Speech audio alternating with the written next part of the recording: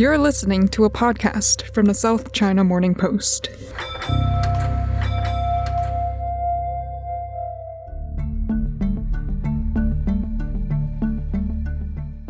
After weeks and weeks of headlines about the sudden end of the Beijing central government's policies for zero COVID, one announcement this week has dominated the global conversation about China.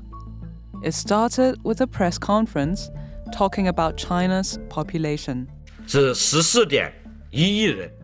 is the voice of Kang Yi, the head of China's National Bureau of Statistics, announcing that the population in China has fallen for the first time in 60 years. Let me tell you what he's saying.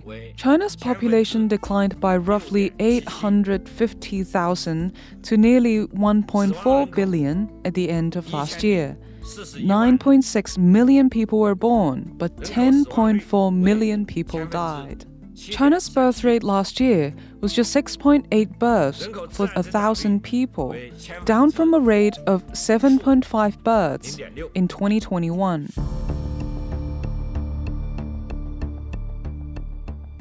Now, that means a couple of things. Firstly, it means India is now the country with the largest population in the world. It also means in just 7 years, 1/4 of the entire population of mainland China will be over the age of 60. And 60 years old is the official retirement age in mainland China, meaning 350 million people will no longer be working. Here's an idea of how that news was received around the world. The world's most populous country has hit an historic turning point. China's population has declined for the first time in more than 60 years. Newly released government data shows the birth rate at a record low. But even more significantly, the amount of deaths in the country outweighed the births. The first such occurrence since 1961. Not since the early 1960s, during Mao Zedong's infamous Great Leap Forward, had China seen a population decline. Economists warn the low birth rate and rapidly aging population will have far-reaching effects, and not just locally, but on the global economy. An aging population, the one-child policy, a shrinking population, a crisis. There were a lot of declarations, but not many questions being asked. What do the women in China think about this? And as we end this year of the tiger and move into the year of the rabbit, what happens next? Welcome to the Inside China podcast. My name is Chik, science reporter here at the South China Morning Post in Hong Kong. And having heard from some of the world's media about China's population figures, here's a taste of how China's social media responded to the news. First, you need to solve the three big mountains of education, healthcare, and housing. Then, the birth rate will naturally go up. It's not just about money. There should be training for the man who's going to be a father in advance about how to take care of children. When you are 35, you want a job, they think you are too old. When you are 60, you retire, they think you are too young. 10 million graduates are too many, and 9 million newborns are too few. Make sure the middle-aged are not unemployed. Then, they can take care of the children. So let me get straight to the point with those headlines.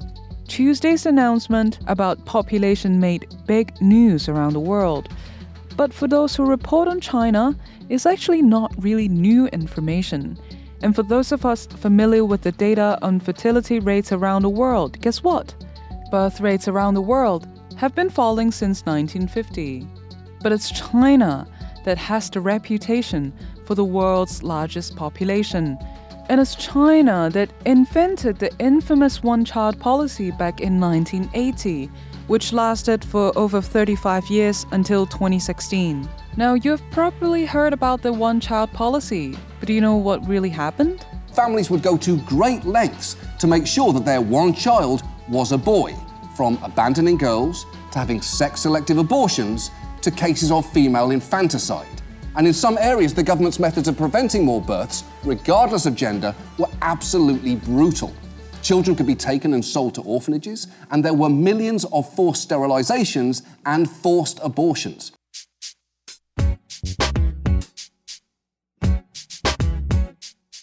It meant 2.5 decades of forced abortions for women who got pregnant again after their first baby, or massive fines if they chose to have that second baby. It created a massive imbalance between men and women, which means right now there are 34 million more men than women in China. Imagine you're the only woman in Canada and the entire country is just men. That's an image of what 34 million more men than women looks like. And what about those women born during the one-child policy years? For those girls born between 1980 and 2016, it meant they became the entire focus of their families. And those women are now the most educated generation of women in China's history, while enjoying the most economic power and prosperity in China's history as well. In this decade, the Millenials are turning 40, and the next cohort are known as Generation Z. Maybe you can guess what many of these women think of the idea of giving up their careers, their international plans, and their independence to have children and stay home to care for them. This is what that sounds like in Beijing. As a person born in the 80s, I don't really want to think much about having children. If I can be self-sufficient, maybe I wouldn't even want to look for a partner. It is a personal choice. It doesn't mean that I would choose to have more kids if the government gives me more money or offers a better environment for children. Once you have a strong individual consciousness or you have more life choices, you may not choose to have children. And that has implications not just for China's national birth rates, but for how a central government in which women made up 8% of the Central Committee changes its policy to convince women that having children is a good idea.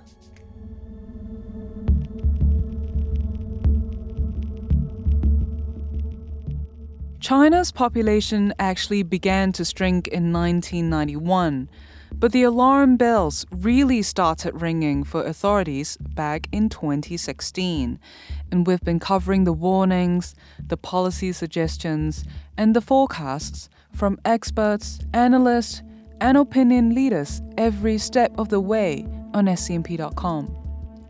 One of the reporters following the story is someone you're likely very familiar with if you have heard our previous pandemic episodes. Luna Sen is based in Beijing, and back in March last year, she reported on some of the things discouraging young women from choosing to have children and what the government needed to consider during the peak government policy and political meeting known as the 2 sessions. Luna, welcome back to the podcast. Thank you. Glad to be back. So let me start with a quote that you included in one of your latest stories on this topic. It's from an expert in demographics in China, and he said, "Undoubtedly, after a negative growth in population in 2022, it is impossible that China will have a positive growth in the future. The current situation is different from 1960 and 1961, when China had a negative growth. It was the 3 years of Great Famine. In the 60 years from 1962 to 2021, China's population has been growing. A lengthy decline period started in 2022, which will last at least until the end of this century, let alone turning the tables." Well, I can't imagine the Beijing government is just going to give up on this. But, take us back to your story in March last year, warning about this moment. What are some of the issues deterring women from choosing to become mothers? There are a mixed bag of reasons that impact people's willingness to have babies. The high cost of child rearing being one of the most important ones. Raising a child is extremely expensive in China, including childcare, going to the nurseries, and the education cost. Especially with the economy slowing, people are worried about their income. So the cost of raising babies are definitely one of the most contributing factors that deter people's willingness to have babies. So what have the authorities done in the lead up to this moment? Provincial and local authorities have rolled out a lot of initiatives to encourage people to have more children. That include offering parents more days off, housing benefits, and other financial support. In November, a county in Shanxi has actually become the first to offer cash awards to all couples. And those with 3 children could have a one-time subsidy of 5,000 yuan. Jiangsu also subsidized companies for paying insurance to female employees during their second or third period of maternity leave. Despite the cash awards rolled out by local authorities, that amount of money is far from enough for couples to raise a child till he's an adult. So that has largely failed to boost people's willingness to have babies. Luna, just to recap for our listeners who are listening in from the States, Australia, or Europe, how many days of maternity leave do people get in China? It's interesting. I just had dinner with a friend who was recently pregnant, and she said she will get 158 days of maternity leave. But that's the situation of her company. It really varies from company to company. I think the legally required maternity leave in China is 98 days, which is a little bit over 3 months. But during the 2 sessions last year, some of the representatives have suggested that the country should extend maternity leave. And the cost of the extended maternity leave should be paid by the country rather than the companies. And that would largely reduce gender discrimination in the job market against working moms. Also, some of the representatives have also called on subsidies to parents, cheaper daycare and medical expenses, the promotion of unmarried women's rights when it comes to having and raising children. Well, Luna, here's a fundamental question, and it's not just an issue facing China. In many cultures, women are still the main person who's taking care of children. Who have you been talking to about this in China? It's true that married women in China with children are more vulnerable to discrimination in the job market, and many women are forced to choose to have fewer or no children in order to achieve career advancement.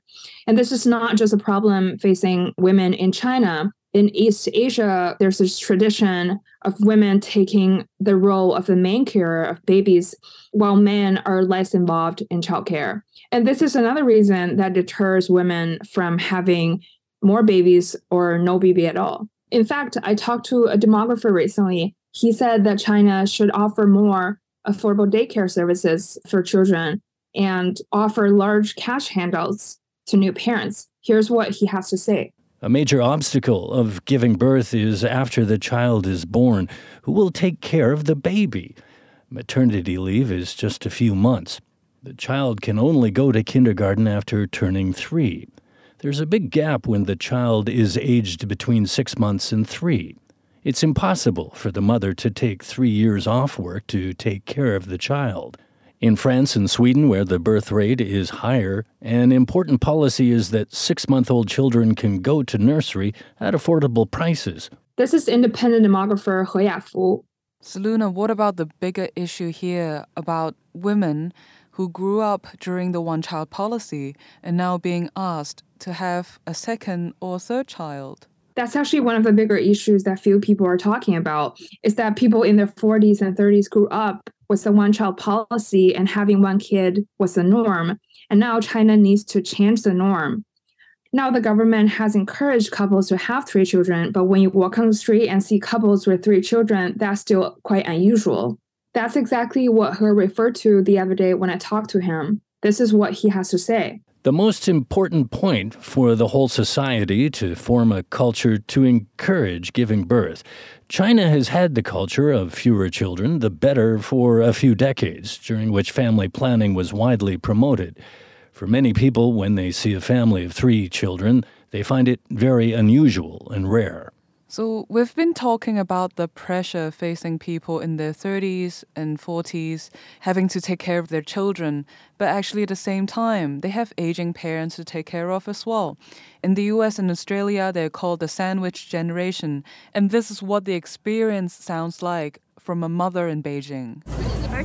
We were both born in the 1980s and belong to the one-child generation. We have 4 parents combined between us. We also have grandparents. We need to take care of at least 4 elderly people. Now the government is encouraging us to have 3 children. We simply can't afford it. If we have a 3rd child, who would take care of the baby? To have 3 children means we would need to buy 3 houses for them. We would need to find jobs for all 3 of them. And if all 3 of them have 3 children each, we wouldn't be able to handle all of that. Well, Luna, this pressure of taking care of aging parents while taking care of children, does that sound familiar to you? That's definitely one of the major struggles faced by middle-aged people. I can only imagine that for the one-child generation, the burden is going to be more significant and harder to bear. For example, in China, people don't just send their aging parents to old people homes. They have to take care of their parents. And my parents' generations, they have siblings who can share the burden with them. They can take shifts to stay with their parents. But for my generation, it's going to be one person who has to do all that job that's now shared by the siblings. I can't imagine how the one-child generation will have to face the struggle when their parents are aging and couldn't take care of themselves. So Luna, what can we expect to happen next? Has Beijing made any formal reaction following the Tuesday announcement? It's only been 2 days. There haven't been any concrete measures announced by the officials. But I talked to an expert the other day, and he said one of the key things we should do next is to understand what are the problems faced by young people. What have stopped them from having babies? Is it because of the high price? Is it because of the competitive education? Is it because of the high housing price? We should place in more effort to understand what are their problems and what are the issues that need to be solved. It's going to be an interesting time to see how men in their 60s make policy for women in their 20s. Luna, you've been doing a lot of reporting on this issue so far, and there's a lot more to come. We look forward to reading your stories on scmp.com. Thank you, Holly.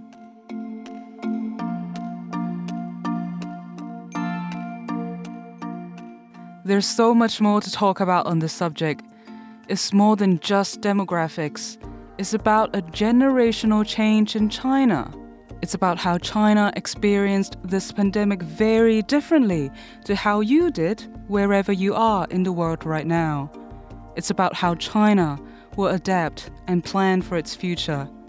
And we're going to be here to report that future as it happens. Find us at scmp.com. Follow us on Twitter at SCMP News. And a special thanks to our friends from the SCMP video and digital team for helping us out on the mic. Gong hei fa choi from Hong Kong. My name is Holly Chik. Thanks for listening. Bye for now.